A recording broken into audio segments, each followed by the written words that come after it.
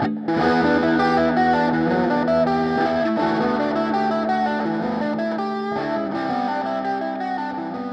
to the Delingpole with me, James Delingpole, and my very special and unexpected guest. I mean, he's been on my list of people I wanted to get on this show for a long, long time, and he suddenly cropped up at this event I went to in Brussels, and his name is Stefan Molyneux. Welcome, Stefan. Thank you. I don't so much erupt and pop up as I emerge from the ductwork or I materialize from the ether. It was an enormous surprise seeing you there. I just thought I did a double take because I don't know, but you seem to be a very organised person, whereas I leave everything to the last minute. So when I was invited to this event that we're all attending in Brussels, I didn't even check who was coming. I just thought so it's really like anybody could be here. Totally. And I sort of wrote my speech on the night before. Right. I saw you and this is an object lesson actually for people who want to be successful, because you are one of the most successful, popular vidcasters. Is that how would you call yourself? I mean, I would just say alt media figures, philosopher, or, because I do videos and books and podcasts and all that. So just media dude is probably the best way. Okay, media dude. And you've got an enormous number of followers. How many have you got? Well, we just went, of the visible followers on YouTube, which is different from the total number, because a lot of people, because I'm somewhat of a controversial figure, which never seems that way to me. You just look in the morning, you shave, and you say, oh, I'm so controversial. It doesn't really feel that way. You just follow reason and evidence. So the people who follow me on YouTube who haven't made their subscriptions public, I can't see. But of those I can see, we just went north of 900,000. That's a lot. That is a lot. I mean, okay, you're not quite PewDiePie. But, no, I'm not. But that is a lot of people, and you must feel validated in some way, because your vidcasts are not kind of, well, they're not PewDiePie, for example. They're quite serious. They're quite chewy. People are prepared to sit down for how long to watch one of your? Oh gosh, I mean, so I used to do these call-in shows. I still do them occasionally, but for like a decade, I did these call-in shows where I would take sort of 3 or 4 or 5 important philosophical issues that people had in their lives, whether it could be abstract, it could be relational, it could be. And those shows would go 3, 4, 5 hours straight. And I did one of those a week, sometimes 2 of those a week. So there was those long-form presentations. I do solo shows. Sometimes will still occasionally record in my car. I do audiobooks, 7, 10 hours and so on. So it's long-form stuff. Yeah. But people really like that. I mean, everyone says, oh, you've got to keep it short and snappy and all that. And it's like, that's true. And there's lots of people out there doing that, which means I can differentiate myself by going more in-depth into topics, which is sort of my preference. I get this quite a lot from the listeners, rather the listener. There's only one listener, and she is known as the special friend. And I quite often hear from the special friend that they wish that the show were longer. They say, don't stop at an hour. We're happy to have more. Yeah. Which rather goes against what the experts say. I'm sure you get the same. We used to love this long-form stuff. As a culture.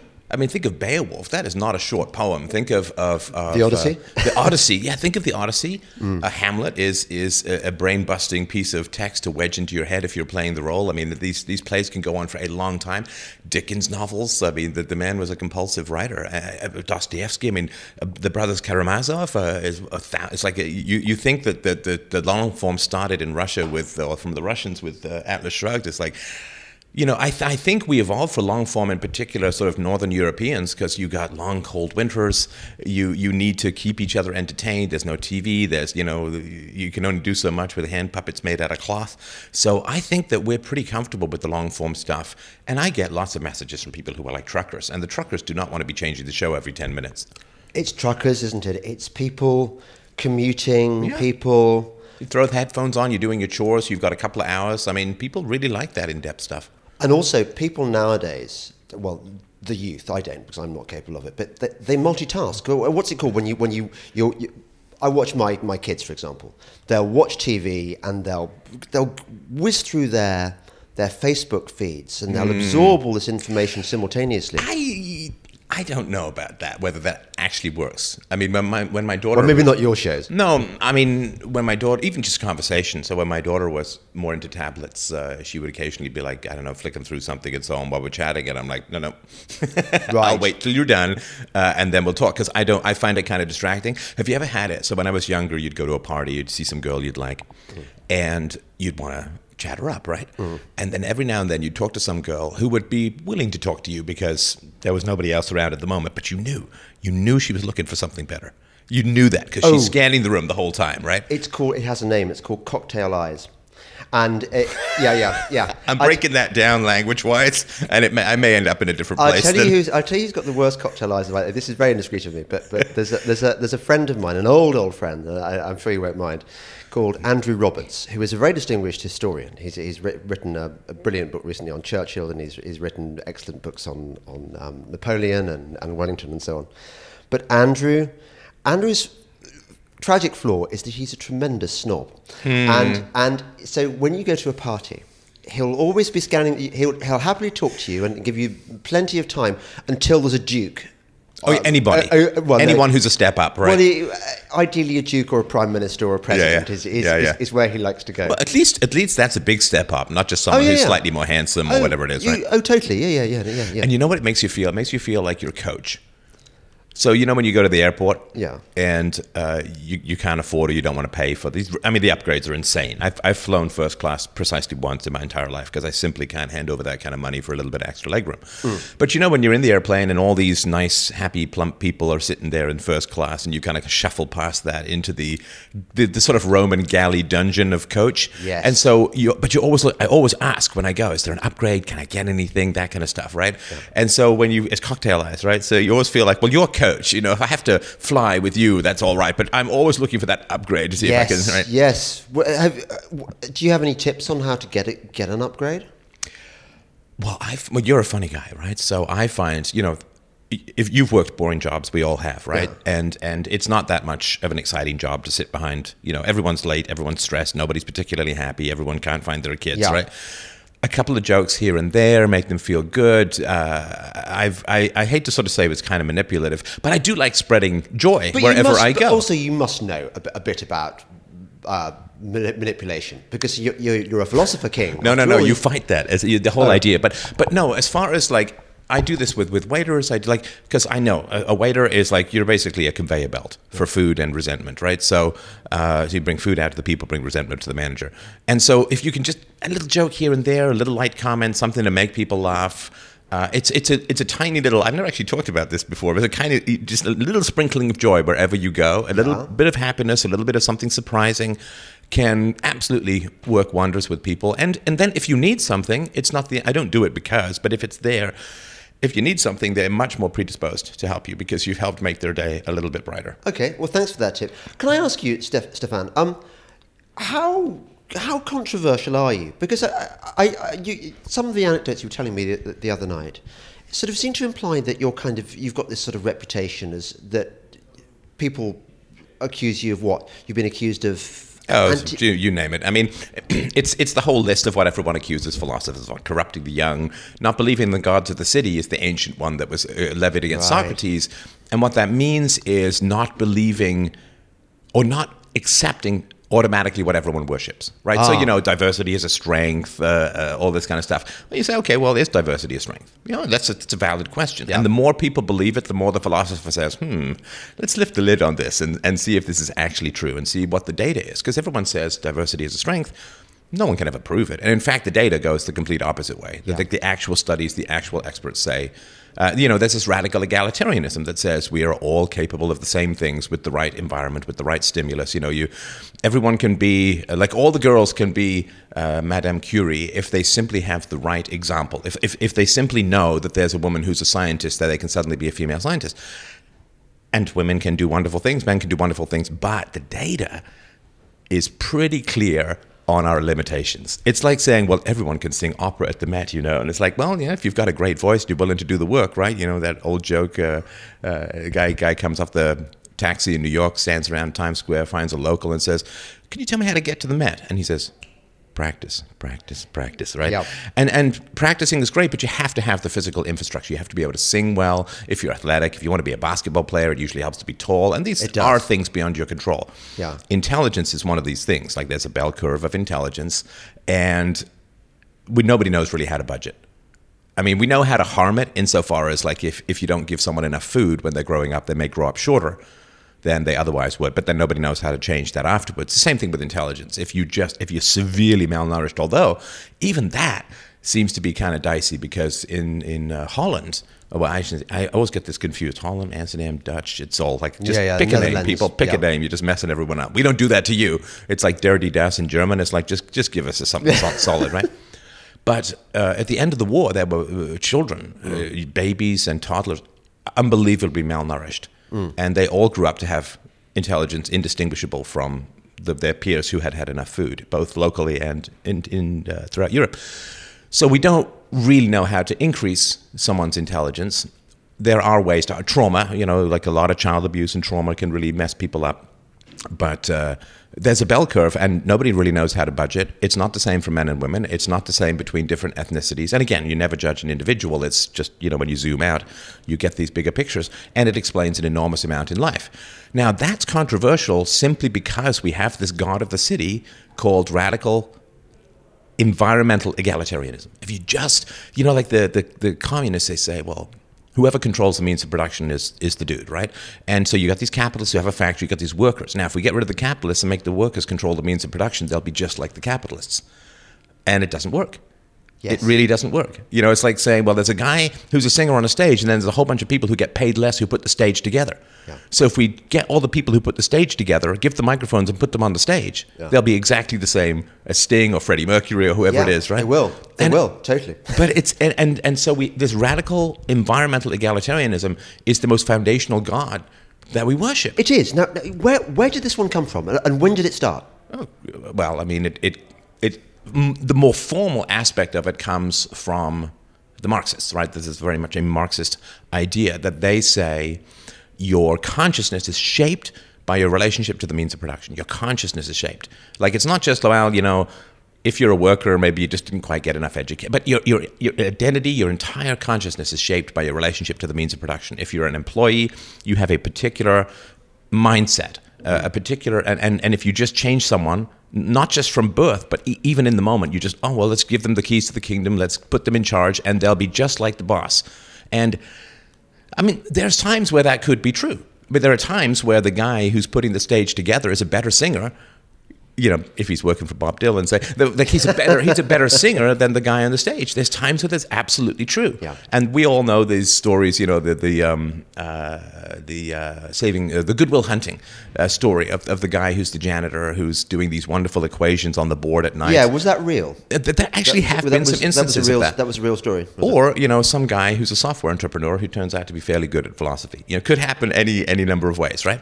Can't think who that might be. But it's pretty rare, and so the idea is that, well, you just change the environment. Like it's the same thing with gender. You say, well, if we give boys dolls and we give girls trucks to play with, then we're going to break down all these gender stereotypes. But we know from monkeys that this stuff is far more inbuilt. Yeah. No, yeah. And we actually know the data goes completely the opposite way. Not just common sense evolutionary adaptation, but when you have countries that are economically less free, women will generally choose more lucrative employment because, they need the money for the family kind of thing. So you've got, in India, when India was less wealthy, women would be computer programmers, women would be engineers and so on. But what's interesting is that as the wealth grows in the country, gender segregation sets in. In other words, when women don't have to be computer programmers and engineers and, the typically male kind of things, what do they gravitate towards?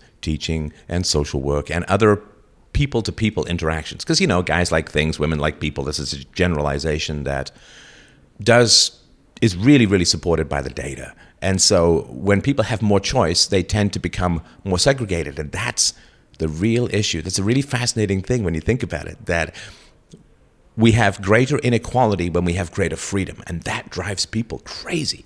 I'm sure it does. Can I just say a massive thank you there? I feel so much better about hating feminism. I mean, I think feminism is an evil, but I think a lot of us do instinctively feel that feminism is destroying our culture by setting men against women and forcing us into roles that we're not naturally predisposed towards. But well, some women are. Some women are wonderful engineers, and some men are very tender kindergarten school Stefan, teachers. What's interesting, I find, is that this is one of the blocks I have talked to my wife. One of the very few blocks. My wife is similar to me politically, but when we get on the subject of feminism, all bets are off. She doesn't like the idea. Well, I had a discussion the other night with a feminist that you and I both know, and we were talking about female comedians, and I was saying, well, there really aren't many funny ones. And she got very outraged by this. You know, she listed 3 female comedians as if this were proof that women can do comedy just as well as men. When you count the number of male comedians, you count the number of female comedians, and then you look at... Or rock guitarists. Rock guitarists. Seriously. Yeah. I mean, there's not, you're not shredding notes, you're shredding the woman's clothes in the audience. That's sort of the plan. So there's a couple of fascinating things about that, which is, if you still go back to the bell curve stuff, so women have fewer geniuses, right? We are more of a scatter shot, right?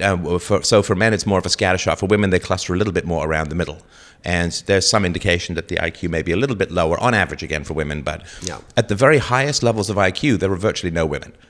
So when you start getting into the standard deviation above 100, just talk about a white population, 115 or so, there are like 2 men for every woman. You used to get to 130, there are like 8 men for every woman. You get to 150, 160, there's like almost no women whatsoever. Now, what that means is that when it comes to looking at history, where we really only care about remarkable people, you know, like we really only care. I mean, look at the history of philosophy. The average person might know 5 philosophers. You know, the average academic may have studied 20. And that's 2,500 years. We don't care about the average. And so when you're looking at the exception at the highest levels of IQ, you're not going to find a lot of women. Yeah. And you know, again, I wish this were different. I wish we all matched up, because then this egalitarian fantasy would be closer to truth. But are you aware of what's been happening on the Oxford philosophy course? And I'm sure probably in universities across the pond, they've been trying to de-gender bias the Oxford philosophy course, so that there are an equal number of women and men. Well, where do you find these philosophers from the past who were women? It's just like Mrs. Plato, Mrs. Socrates, I don't know. And of course, so there's 2 answers to that, right? And the one answer is, which I think is the one, I know is the one that's supported by the science, and not just the IQ testing, but the brain volume and the way the brains are configured between males and females. The one answer is, well, look, women in the past were, for 20, 30 years of their life, sort of 15 to 40, were disabled by childbirth. And that was kind of important because a lot of children died. So if you wanted to maintain a steady population, you needed a whole bunch of kids because a lot of them were going to die. And it was difficult, not just the pregnancy and the childbirth. You know, you're a dad, right? You get the breastfeeding, I mean, and then you got to get, you know, there's no particularly good birth control. And of course, there were Catholicism and other belief systems that would deny the moral legitimacy of birth control. So basically, you had women disabled by childbirth. Now then, when they got older, their children were having children, and they were hands on deck as grandparents, right? So, and getting water was complicated, and getting food was complicated. And women did a lot of hunter gathering, and it was just work, right? So, and that's not oppression. That's not like, you know, oh, we just hate. It's just, that's nature, right? We happen to have these giant brains. These giant brains take a lot of nourishment, and they take a lot of nurturing in the womb. So we're born premature. Like, there's something called the 4th trimester, which is the 9 months after birth. We really should be in the womb at that point because we're so ridiculously helpless. Like, if you look at other animals, you know, you see the deer, they come struggling out of the mom, and then, you know, it looks like some weird dance of calipers as they get up and learn to walk in the next couple of days. We're not walking till a year. Yeah. We should not be out of the womb, but we basically have to get out of our mother's birth canal before our brains get so big that we split her like an axe on a cordwood. I mean, no, seriously. Yes, so the fact that we have these giant brains means that women are almost perpetually disabled by childbirth throughout human history. And also, women have less testosterone, and they have less variation at the highest levels of intelligence. And that's a really solid scientific, biological, empirical, psychological explanation that says, well, that's why you're not going to find a lot of women. They were busy creating men who were exceptional, you know, and if it were different, it'd be great, but that's the reality. And now there's one answer. Now, the other answer, as you know, is that men hate women. Oh yeah, obviously. No complication, Yeah. no data, no. It's just it's an emotional, like, well, where are the women throughout history? Well, they were oppressed. Yeah. And that's something that really appeals to some people. I don't know why it's like Nietzsche talks about this ressentiment, resentment. I don't know why we're so susceptible to this woe is me, the minister of doom and gloom from the kingdom of woe is me, oppression, victimization. We're just as good as everyone else, and the only reason we didn't show up more is because of oppression. It is such an addictive thing for people. It's like this, and the hook and the bait. The bait is I don't know what, but the hook is, well, you're wrong. You're wrong. They say, oh well, why weren't women doctors throughout history? Well, that's not that hard to figure out. If you're a town and you can only afford to have 2 doctors because you just don't have a lot of excess capital, who are you going to have? Well, if you train a woman, she's going to get pregnant.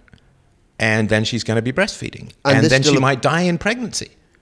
And so why would you can't train a woman because then you end up with no doctor. You have to train the man. And that's not because we hate women. I mean, we only exist as a culture because we love women, right? So I would hope sorry for the long answer, but there's these 2 poles, right? Do we look at the facts or do we get seduced by this dark side of resentment and victimization and hatred? And it's really satanic to dangle this resentment narrative in front of people because it really screws up their entire emotional apparatus, their capacity to bond and everything. Do you get a lot of hate from women for saying this stuff? Gosh, no. No. This is the funny thing, right? So the amount of love that I get when I'm sort of out in the world is really quite remarkable. Mm-hmm. I mean, I go to events and I will sit there for 4 hours after a 45-minute speech, and I will chat with people and I get hugs and like people literally, oh, philosophy has changed my life. We decided to have children because of your love of parenting and good parenting and peaceful parenting and other things that I talk about. And, I talked about values with my girlfriend and, we realized we have so much in common. We're going to get like married. And so the fact that there's so much love out there for what philosophy does. And yeah, there are a couple of trolls because there's a lot of money tied up in this resentment narrative. Like literally billions and billions and billions of dollars are tied up in this resentment narrative. And, it's like that old risky business thing, in a recession, never ever mess with another man's livelihood. And if people let go of this resentment narrative and they start accepting the truth, women and men can learn to love each other again, rather than women feeling that men are dangerous, patriarchal, pig-driven oppressors. That's horrible. Yeah. It takes love away from people. It takes bonding away from people. It takes stability away from marriages. It's toxic and it's really poisonous. So I don't just fight it because in abstract sense it's wrong and it's inaccurate and so on. And that's all true. But at a personal level, wouldn't you want to do a life's work that brings more love and connection into the world and stabilizes marriages and has men and women respect the contributions we can bring to each other rather than divide and make resentful and destabilize? I mean, it's an act of love. And that love comes back when I meet people. And yeah, there's a couple of trolls out there, and they make a lot of noise, and they get a lot of attention, but they don't, We only know Molyneux because he prosecuted Socrates. I mean, otherwise we wouldn't know him. But who knows the names of the people who tortured Galileo? Nobody knows those people's names. Yeah, good point. Yeah. You're very much a facts don't care about your feelings kind of person. Is there any way you wouldn't go in anywhere intellectually that you'd be sort of frightened by what Dr. Johnson called the clamour of the times, this things you can't say? Well, that's sort of a Schrodinger's cat question, because if there are things that I couldn't say, I wouldn't be saying them here. I do think that it's a delicate operation to remove error from people's hearts and minds, and this sort of, the blunt, cold face stare of, well, you're wrong, and here's the facts. It doesn't generally help that much. Getting error out of people's minds is makes brain surgery look like you're throwing hand grenades around. It's a very delicate operation. And I think that the way that it works for me is, and this is going to sound kind of goopy, but it is actually very real, that if you're motivated by love of wisdom, if you're motivated by love, there's very little that you can't do. And if you are motivated by anger or contempt or frustration, for me, I really have to check myself. If that's my motivation, I'm going to knock something over in my attempt to adjust it, and that's not good. Yeah. It's not people's fault that they've been lied to. I mean, we all stuffed full of errors from Yeah. day one. I mean, society exists as a hierarchy because people are lied to. They're lied to and say, well, if the government doesn't do this, then it just won't get done. If the government doesn't provide healthcare, there won't be any healthcare. If the government doesn't help the poor will all starve on the streets. All of this stuff, which seems plausible, is not true. It's the opposite of true. But we're stuffed full of lies. It's not people's faults. You know, the women who are feminists, I don't hate feminism. I hate what it does to people. I hate the resentment. I hate the hatred that it engenders, the instability. I mean, I remember once when I was first learning to rollerblade. Boy, here's a segue for you. Lobster. Right, so when I was first learning to rollerblade, I went down to the beachfront. There was these wonderful paths. This is quite many years ago. And I was just rollerblading along, and then there was this young woman. And you could tell, you know, feminist, right? I mean, it's the look, right? And Blue hair as well. It wasn't that bad, but you know, like makeup is war paint of submission to the patriarchy or whatever, right? Yeah. But you know, it was a beautiful day. Sun was shining. The waves were lapping on the shore. People threw diamonds horizontally in the glinting of the light on the water, and the clouds were just the right kind of puffy. And it was a beautiful day, right? Yeah. So it was one of these days where, you know, like nothing can get you down. Yeah. And so I just said, "Isn't this a wonderful day?" Right? And she looked at me like, "Oh no, the patriarch is attempting to oppress me." Like you can see this guardedness, right, in women's, you know. Is this a Me Too moment, right? Long before this, right? Yeah.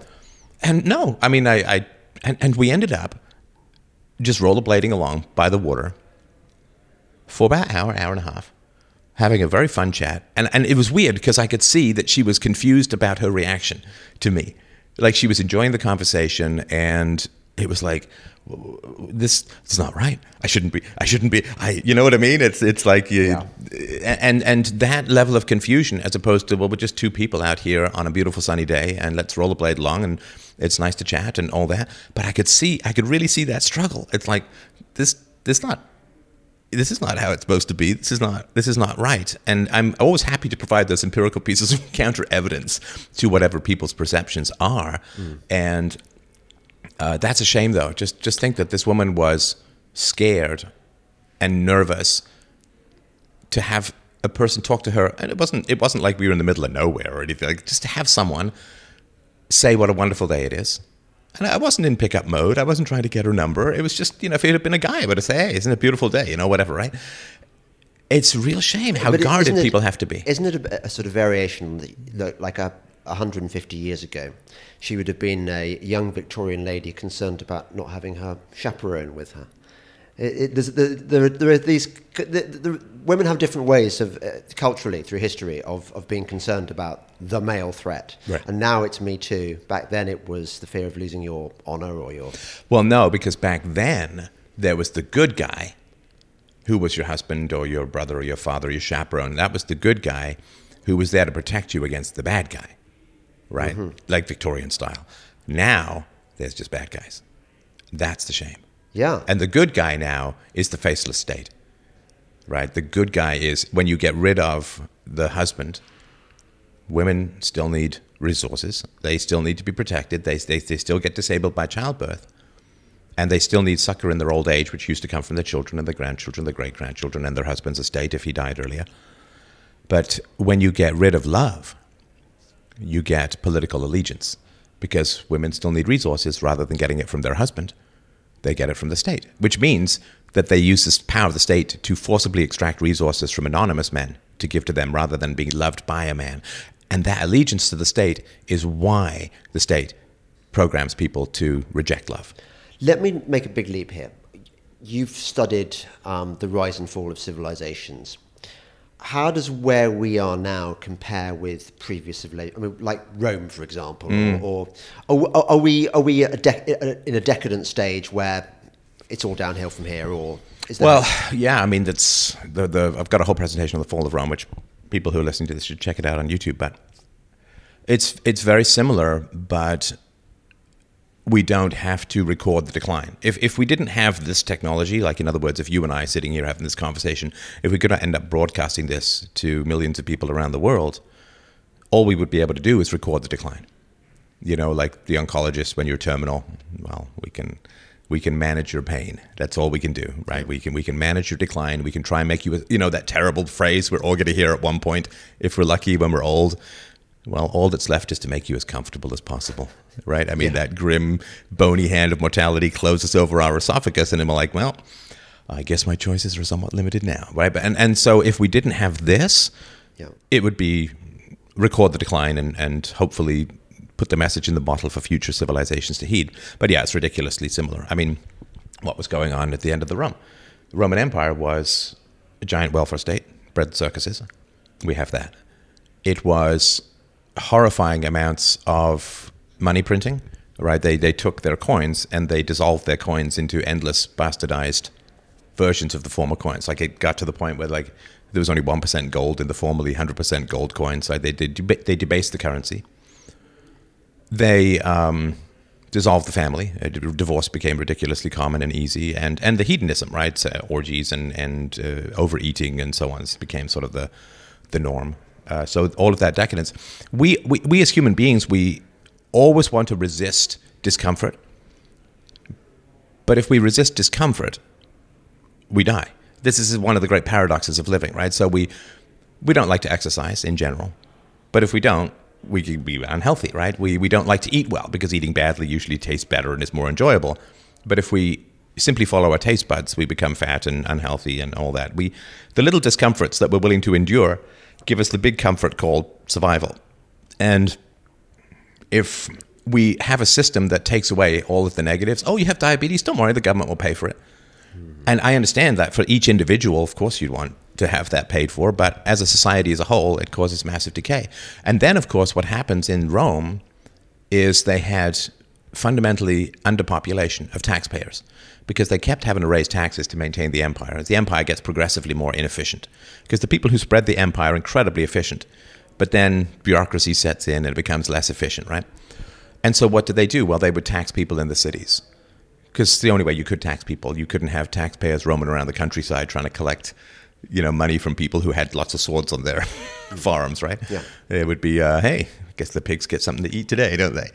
And so they would only be able to tax the cities. So what they do is crank up the taxes on the cities, and they would also conscript the young men. So it became progressively more valuable for the young men to escape the cities and go out into the country. So they, A, had lower tax revenues, and B, they had fewer soldiers. And so they had to go and hire mercenaries, right, to patrol the empire, to maintain the state. And so you've got declining revenue and increased costs because you can't draft people, you have to pay them instead. And so eventually you run out of money to pay your soldiers. And then your soldiers come to Rome, and that's it. And also, of course, multiculturalism. They had people outside the Roman culture coming in all the time and dissolving the allegiance to the state and so on. So, yeah, multiculturalism, welfare state, money printing, control of the economy, control of interest rates, which is always the case when you money print, because when you money print, interest rates are going to go through the roof, so you've got to crush them back down, which distorts everybody's economic incentives. And it was a giant mess. It was a giant mess. And if we didn't have this, we'd only be able to record the decline. But because we have this, we can tell people, here's what you need to do in order to save. Thanks. I'm glad about that, Stefan. First time in history. So tell me, what's the answer? Well, the answer is, first of all, you have to understand that what has failed is not freedom. Freedom is not what has failed. Mm-hmm. That was inelegantly phrased. Let me try that again. Force has failed, not freedom. Now, when force fails, they always blame it on freedom, right? So the 2007, 2008 economic crash that wiped out like 30 or 40% of wealth in America, that was the result of government compulsion, government coercion, manipulation of home ownership to please minorities and so on. It was just a giant mess. And what happens is people say, there's a housing crash. Capitalism is terrible. It's so unstable. And that's not fair. It's not right. Capitalism wasn't being allowed to operate. Banks were being forced to make loans to underqualified people so that they could have more blacks and Hispanics in home ownership to bring the numbers up to match, right? To match whites and East Asians and so on. And it's not freedom that has failed. The welfare state is profoundly unfree because ostracism is the only way you can genuinely help the poor. Because there's two kinds of poor, right? There's people who it wasn't their fault, bad luck, sorry about that, so we'll help you out. And then there are people who are like, bad decisions, you gamble, you drink, like the vices, right? I have sympathy for those as well. But you can't apply the same metric to both. You can't just hand out money to both. Because if you hand out money to people who are genuinely in need and want to turn things around and monitor it and all of that, you can do wonderfully great things. If you hand money to people, someone who's a chronic gambler or a sex addict or a drunk or something, you're simply making things worse, right? Yeah. So we can't ostracize people anymore. Like if I don't approve of someone's choices, like let's say there's just some woman who slept around and was irresponsible and so on. Well, what used to happen, as you know, if a woman got pregnant outside of marriage, is she would give the child up for adoption. That's what used to happen. And it was better for the child. Far better. To be raised by a single mother is one of the worst things, particularly for boys, that can happen. It's an environmental toxin in general. And it used to be that the girl would have to give up the child for adoption, which would be far better for the child. To be put into a stable two-parent household was much, much better for the child. The outcomes are pretty much the same as if the child was born into that household. But now, and the reason she would have to do that is because a man wouldn't want to marry her if she had another man's child, because biologically we don't want to pour resources into some other man's seed. Yeah. Or her parents would have to pay for the child and raise the child. And generally, you know how it used to work, they would go away. You know, the girls would go away for a little while and then they'd come back and nobody would speak of it again. Or they might pretend that it was her mother's child. Yes. It could be any number of things, right? And the reason that happened was because we got to judge things. Now, if the girl was raped, right, then we would, oh my, it's so sympathy and that's terrible. And we'd, you know, those are two very different situations because one is willed and the other is a victim, genuine victim. So this ostracism used to really help people. Now we can't ostracize people who make bad decisions. Stigma was a good thing. Stigma was wonderful. The scarlet letter is the worst thing in the world. Yeah. It's like, you're having an affair, you're destabilizing, it's selfish, it destroys families, like don't do it. Yeah. Yeah. And yet this whole idea of like anyone who stigmatizes someone else is a terrible, judgmental, blah, blah, blah. It's like, no, that's wrong. We need to have that capacity in society. That's how we make the little micro corrections that keep our civilization afloat. Exactly. That word judgmental, which is a fairly recent usage. It's obviously now a pejorative thing. And if this were a BBC show, you and I would both be lamenting the fact that people that can be still judgmental when we should have evolved out of this. But actually, it's not evolution at all. It's regression, isn't it? Yes, it is. And it is the layering of a peculiarly non-European material landscape on a European mindset. So we grew up in scarcity. We grew up in long winters. We grew up in you better plan. Because if you don't plan for winter, you're not going to make it. And we know that a lot of people didn't make it, which is why evolution happened for us. And we ended up with particular mindsets and brains and all of that. And you look in the tropics, right? What happens in the tropics? Abundance. There's fruit falling from every tree. You know, fish are jumping out of the lake into your mouth. You know, it's nuts, right? Manana. Yeah. And so in those situations, you know, let's say that somebody is not well, right? And they say, listen, can you go get me a banana? I'm not well. I could just go get me a banana. If you say no, I mean, you're really a jerk, right? I mean, it's mean. And yet in Europe, if it's winter and your kids say they're hungry and it's January, and you've measured out how much food you need until spring, what do you say? You say, I'm sorry, like kids, I'm really sorry. No bananas. No banana. Like we don't have any bananas. Like we've got it all measured out. We can't do it. Like, I'm sorry. And so saying no it's a winter thing. It's a cold thing.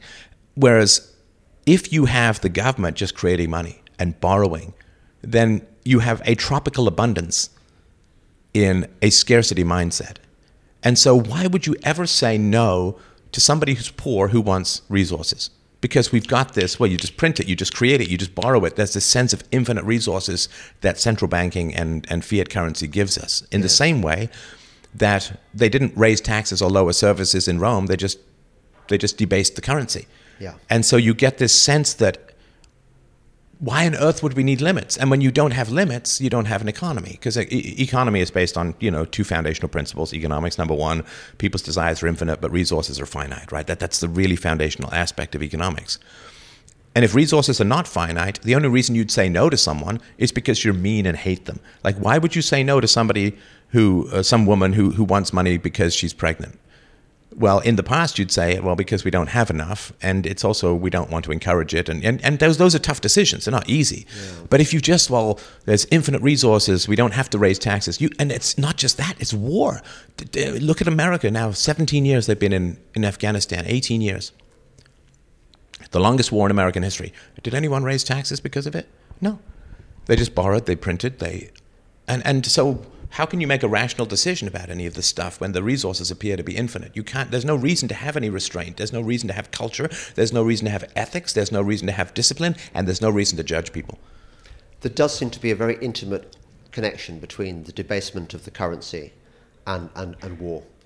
Throughout history, you actually can't fight wars unless you borrow or you tax heavily or you debase the currency and money print. Yeah. So you've got your 900,000 listeners plus all the extra ones that. No, that's just, sorry to be annoying, but that's just YouTube. Oh, okay. Half my show is the podcast. Okay. Right. So on YouTube, there are 900,000 subscribers. I can't really track it, or haven't really got around to on podcasts, because everybody has their own mechanism for following the show, like in iTunes or Podcatcher or something like that. So I want you to have more. No, it's about 50-50. So I'd take the show on the road now, right? Yeah, we're taking the show on the road because what happened was that A, the battery ran out, and B, we've realised we've got to go to the European Parliament for reasons I shan't explain now. So we're in a taxi anyway. What I was going to ask you, I was working my way up to this big the question. Climactic scene of the great Walpurgis Act conversation. Exactly, which is, we are so few. I mean, even with all your millions of followers, and even with my hundreds of thousands of followers, and all those other people out there doing the Lord's work, Jordan Peterson or whoever, we seem to be outnumbered by. Well, Antifa are one expression of this, but there's a kind of...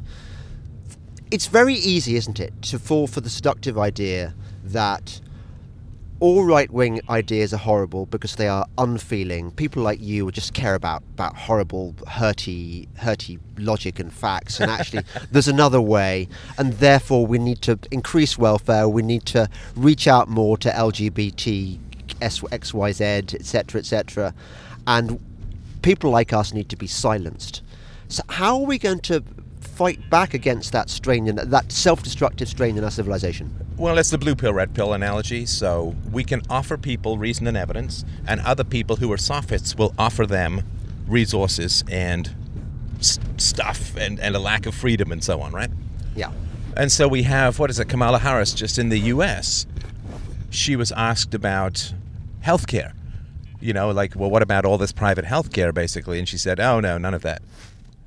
None of that, right? So they and this is what everyone talked about with regards to Obamacare, that it was a step towards full socialized healthcare, right? And again, what's failed in America is not freedom, but coercion, right? The fact that more than half of every healthcare dollar spent in the U.S. is spent by the government, that there's massive amounts of regulation, there's limiting of supply through licenses, FDA keeps life-saving medicines off the counter, and so on. And so there's us who are making reasoned arguments from first principles, and we're being sensible and having conversations and saying that it's not my opinion or your opinion that should win the day, but the facts and the truth. And then there's other people who are just like, yes, well, enough of this noise, I've got some free stuff for you. Now, that is a good and evil temptation. And because I fully accept the moral and practical reality of free will, we at least give people a choice, right? If they were only sophists, then they wouldn't have that choice. So we have to work hard to help people understand that choosing voluntary interactions over coercive interactions is a virtue. Choosing the market over the state is a virtue. The less coercion we have in society, the better for everyone in the long run. And so we give people a choice. Now, what choice will they make? I can do things to affect that in terms of make a couple of jokes and try and be engaging and all of that. But fundamentally, there's the salad and there's the donut. Right there in front of people. There's a salad and there's a donut. Now, if there's only a donut and you're hungry, you're just going to eat the donut. Yeah. And so we are saying, look, it's better for you. It may not taste quite as good, but you'll be better off if you have the salad rather than the donut. Right. Now, we can't grab people's mouths and jam the salad down their gullets, right? Tempting though that might be, get some sort of tomato-based toilet plunger and, make them eat well against their will. Yeah. But we give them a choice. Now, they fundamentally, everyone out there is listening to this, and you and me and everyone have to make that choice. Have to make that choice. But at least we're providing a choice. And in the past, in the decline of civilizations, there was no choice. Yeah. There was no option. There was nobody saying, this is what's happening, here's why. There was only state. I mean, imagine if it was just the media, just the politicians, and they had complete control, as they have throughout most of human history, along with the church, of the dissemination of information. And now people have a choice. For the first time, we can choose to reverse the decline. We can choose to, but that's everybody's personal responsibility. I say I'm not filled with hope at that analysis. If it really is a choice between lettuce and donuts, the donuts are going to win. I see the donut in the form of Alexandria occasional cortex. Here is a woman. Okay, she's hot. I mean, hot-ish. We would. I think she's attractive. Yeah. I make these comments and people are like, no. It's like, come on. She's got lovely skin. She's got a great shaped face. She's got those big, startled socialist eyes. She's an attractive woman. Although, funnily enough, the people who are her harshest critics are women. Women. Well, that's not funnily enough. An attractive woman always draws the ire. Women are much tougher judges of looks than men are. Sure. Because we don't compete with them. No. No, we will compete. We will trash men who've got a lot of resources. But that's the socialist thing, right? Well, the rich. Why do people dislike the rich? Because they're poor, and rich guys get prettier women. I remember my wife having a go at me for liking. You remember Carla Bruni, the actress, model, whatever, singer, chanteuse, who was married to. Who was the French president she was married to? It wasn't Mitterrand, was it? Sarkozy. Oh, that's going way back. Yeah, okay. And my wife was saying, how can you find that woman attractive? Her eyes are too close together. Because that's what men look for. Her eyes are too close together. She got to be attractive, man. No, but that's competition, right? We don't even notice when our wives have had their hair cut. I mean, that's how shallow we are. Anyway, I got distracted by that one. Who's that girl? Oh, this is going to be like groping around for celebrity names. Oh, yeah. She dated, I think, Elon Musk, and she was just in Aquaman, and she's one of these women who's just like a hot mess, but very, very pretty. Yeah. And that's real power. And the funny thing is that everyone talks about, well, it's so unjust if you inherit your wealth. You know, so unfair. Inheritance tax is like, but for a woman to be pretty is not something that she earns. She can maintain it, but you're kind of born that way. Yeah. And that is And so when it comes to people who are better than you at things, you can either up your game, get out of the game, or you can just sit there and stare at them in resentment until they give you some crumbs for their table. And that, unfortunately, seems to be where a lot of people are these days. Well, I remember as recently as 5 years ago, I think. I mean, I don't know whether you've noticed this. SJW lunacy, woke culture, seems to have accelerated. Sure. Like the analogy I use is, these aren't the zombies in The Walking Dead. These are the zombies in World War Z. They really move fast. Sure. And I remember arguing. Look, we're obsessed with equality, about making everything fair, but what about attractive people? They get to have more sex than us. Well, they didn't used to. Now with the welfare state, it's the 80-20 rule, right? So 20% of guys get 80% of the girls. Right. And throughout human history, half of guys ended up not reproducing, right? They didn't have babies right? And so in the past, attractive women, before the welfare state, before the dissolution of the sanctity of marriage, a young woman who was attractive would want to get the best possible man she could while she was in her prime. And because the guys were being, snatched up. It's like if you go to have you ever been to, I don't know what they call them in England, a garage sale, they're called in North America. People are just like, well, we've got a bunch of stuff, we'll just put it on the front lawn and see if we can sell it. Oh, yeah. So, car boot sale, we call them. Okay, so if you go at the end of the day, when everyone's packing up, you're not going to get anything good because, everything's been picked over, right? Yeah. And so there was this urgency, you got to find the best guy you can, you got to lock him down, you got to get married. Because that's how you would use. Now, women use their appeal for not to get a great guy to make the foundation of the family. They use their sex appeal to have guys help them move apartments, to get taken out for dinner, it's all very shallow, silly stuff to get what they want, which isn't a family, usually when they're young, but just resources. To friend zone guys and dangle potential in front of them, but and then what happens is, of course, that as their attraction fades in their 30s, they then try and use that to lock down a guy when there's urgency and they're getting older, and also they've been heart scarred by usually a bunch of relationships that didn't work out, and so their bonding capacity has kind of collapsed. And in the past, you would just lock down the guy, and you'd also want to lock down the woman, and you get married and you stay married, and that's the way things should be. And that's really changed now to the point where a woman's attraction is being used for shallow stuff, and a man's resources is being used for shallow stuff. Oh, I got a big screen TV. It's like, that's not really the same as a family, dude. Yeah, and this is a lot of this again is a consequence of things like the debasement of the currency, money printing, quantitative easing, whatever you want to call it. That the young now don't even think they're going to get a foot on the property ladder. No. They just spend for now. Yeah. They have endless avocado on toast because it's all they can. So they can't afford a mortgage. So, well, and we were talking about this last night at dinner, just how one of the foundational drivers for immigration, mass immigration, is to continually maintain property values. Because after the baby boom, there's a baby bust, and the baby boom drives up property values, and then the baby bust should cause those property values to go down enormously because there's just less demand, right? Yes. It's like half the number of people vying for the boomer houses, which means that the price of the boomer houses should go down 30, 40, 50%. And that means that people then would have more money to have kids. That's how society is supposed to fix itself. Like it's like the global warming thing. Like, oh, extra CO2. Well, if there was a tipping point that drove us to extremes, we never would be here to begin with. The planet has to be self-regulating, which means more CO2 means more plant, which means less CO2, right? There's this regulatory mechanism, and that should happen with the market, but it's not being allowed to happen because people are bringing in people from the third world, lavishing them with welfare money. They use that to rent and buy houses, which drives people to more expensive tiers, and the whole thing pushes upwards to maintain the value of the boomer real estate, because we saw what happened in America in 07, 08 when the value of real estate dipped. The entire international financial system almost came crashing down. They can't have property values go down. Yes, you're right. It's as if the property-owning classes said to themselves, "What if we can abolish gravity?" And in a way, they have abolished gravity. They've achieved every property owner's dream: the property that never has a correction. Right. And you know what happens is the longer you push off the correction, the worse it is. Yeah. The worse it is. And this is simply a function of voting as well, because older people vote and younger people tend to vote less. And so if your property value declines, you're going to vote the people out of power.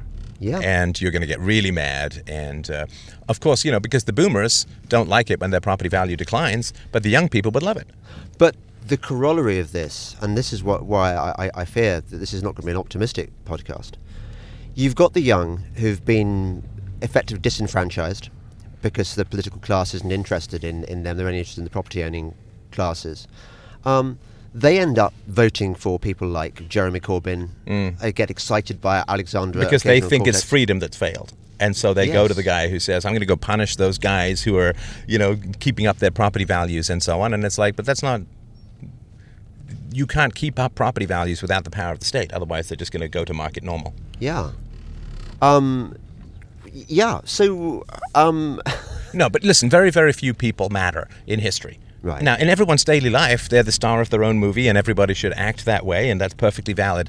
But in the larger sweep of history, it's competence, excellence, and willpower that win out the day. Mm-hmm. At least that's the best shot we have. So the fact that we're small in number doesn't particularly matter. It's like saying, well, you two on stage is vastly outnumbered by the crowd. Yeah. It's like, but they're still on stage and the crowd is not, right? So the fact that we are sort of outnumbered and there are a bunch of sophists around and so on simply means that our quality is going to matter and be distinguished even more. Yes. Now, again, nothing is guaranteed because of the free will thing, right? And so I try not to slide towards pessimism because that's saying I know the outcomes of the work that I'm doing and the work that you're doing and the work that Janice and other people are doing. I don't know the outcome of that. I know the outcome that happens if we don't do this work, for sure. Right. Right? Like, if I don't jump off a high building, I don't know how long I'm going to live. But I know how long I'm going to live if I do jump off a high building, which is relatively short and can be calculated using 9.8 meters per second splat, right? Yeah. So we have to do the work. We have to speak the truth. We have to get the facts out in front of the people so they have a choice. Now, they have a choice. They may choose wrong. In which case, either we'll have enough time for them to circle back and say, oh, yeah, that donut thing wasn't a good idea. I don't feel so good now. Or we don't. But the only inevitability is inaction. That is the only inevitability, and I can't That's, I mean, we're both fathers. We don't have the option of inactivity because our children don't have a voice at the world stage. My child is too young to have a voice in the world stage, so I have to be the voice for the future that she deserves. Yeah. And that's all that we can do, and do it as passionately and as intensely and as humorously and as engagingly as possible. One of the great challenges for us, I think, and I keep coming back to this in my podcast because I think it's such a good analogy.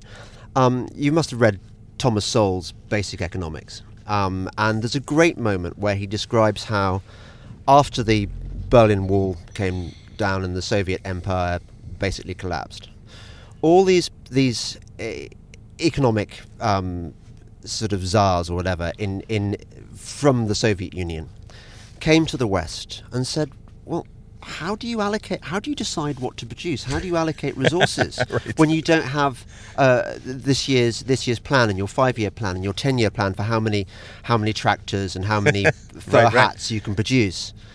And I can see that on a kind of superficial level. For most people, it makes sense. How can you allocate resources unless you have experts to make these decisions? Yeah.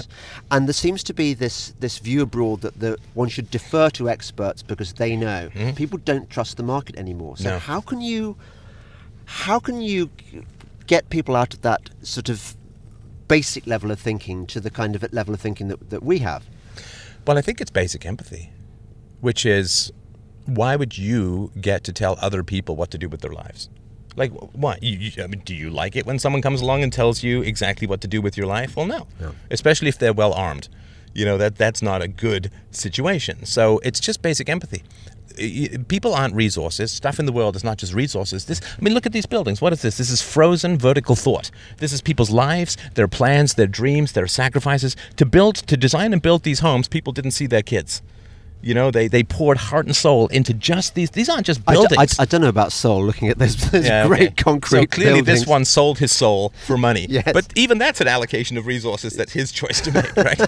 No, but so everything that we see, this car, you know, this coat, everything around us is frozen, passionate, sacrificial thought. Yeah. And the idea that you would just order people around and tell them what to do with their lives, their resources, their talents, everything is hideous. Yeah. And we can't live as perpetual toddlers being told what to do. I mean, we can try, but it won't last, because everything that we have here is the result of choice and freedom and markets. And if we take all of that away, this stuff will last. Yes. You know, like if you take someone's car and you don't maintain it, you're going to get to drive it for a month or 2 or 3. Yeah. Or maybe 6. But but that's obvious to you and me. But going back to our friend Alexandra again, she actually said it in an interview. She said that she dismissed facts. It's all about my feelings. It's all about it's all about something beyond. Well, but she doesn't pay for it. Right, so we have to sort of remind people that where there's no personal accountability or cost, there can't be any virtue. You can't be virtuous with other people's money. You can't be virtuous with other people's resources. No. It's like all the people who say we should take all the migrants in. You know, the old response is like, well, how many are you taking in? Yeah. You know, like J.K. Rowling, and right? they don't. No, of course not. They in fact will move as far away from diversity as humanly possible.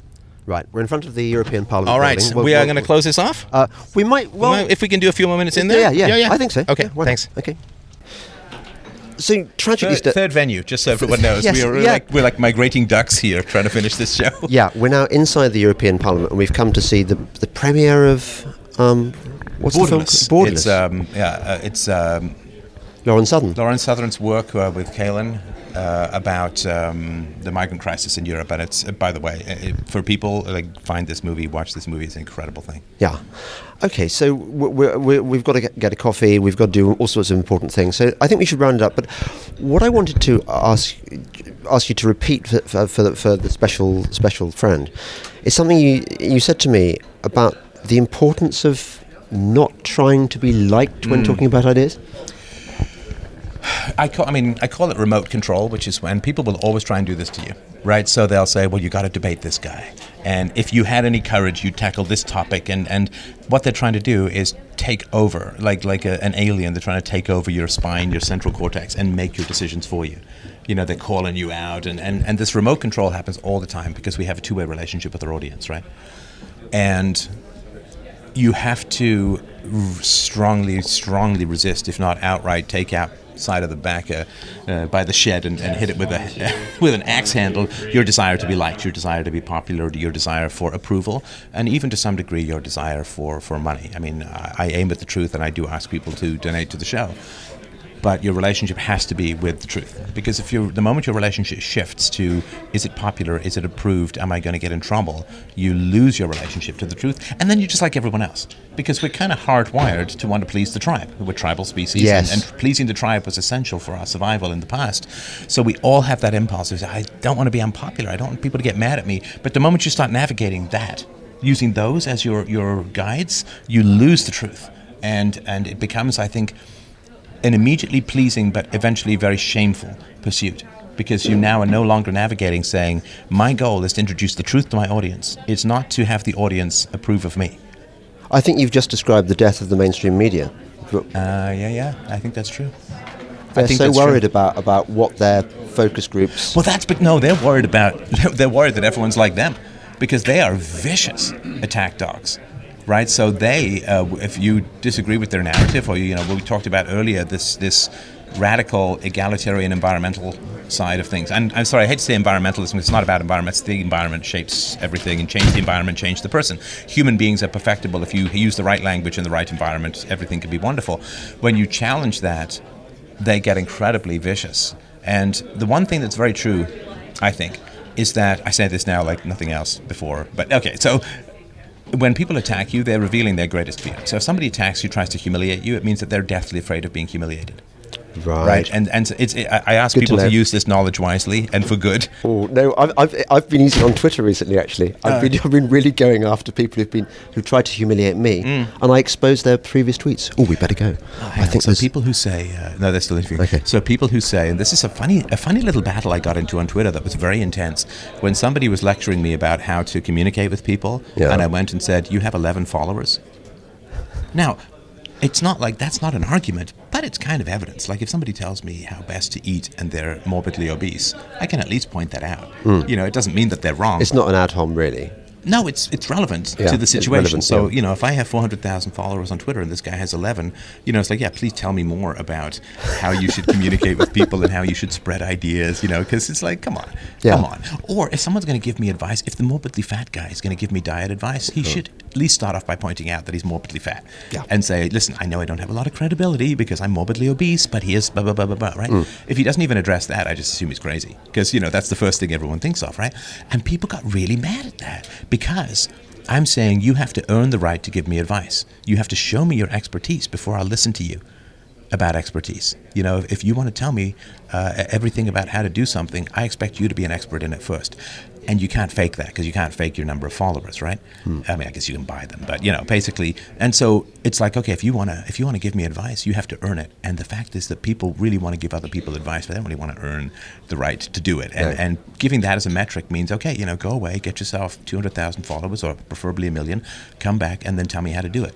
But although, to be fair, by that token, Justin Bieber is wiser than... No, but Justin Bieber is not instructing me on how to engage with people from an intellectual standpoint. I will fully admit that Justin Bieber sings better pop songs than I do. I don't know. I don't know, actually. Among many other things, right? I mean, but Justin Bieber is fine. If I went to Justin Bieber and said, here's how you are a pop star, he would have every right to say, well, you're a 52-year-old philosopher and you have like 1% of my followers, and he would be entirely right to say that. Stefan, I feel that this conversation could go on forever and ever. Shall we agree Just feels that way. One of these days I will come out to Canada where I've never been before, and we'll continue the chat? We should. We can also do it remotely, of course, but we should probably, we don't want to interfere with the start of the video. Thank you very much for the time. It's been great talking to you. People haven't heard of me before. You can go to freedomainradio.com or youtube.com/freedomainradio and help me out. I really, really do appreciate it. That's great. Well done. Thank you, Stefan. Thank you.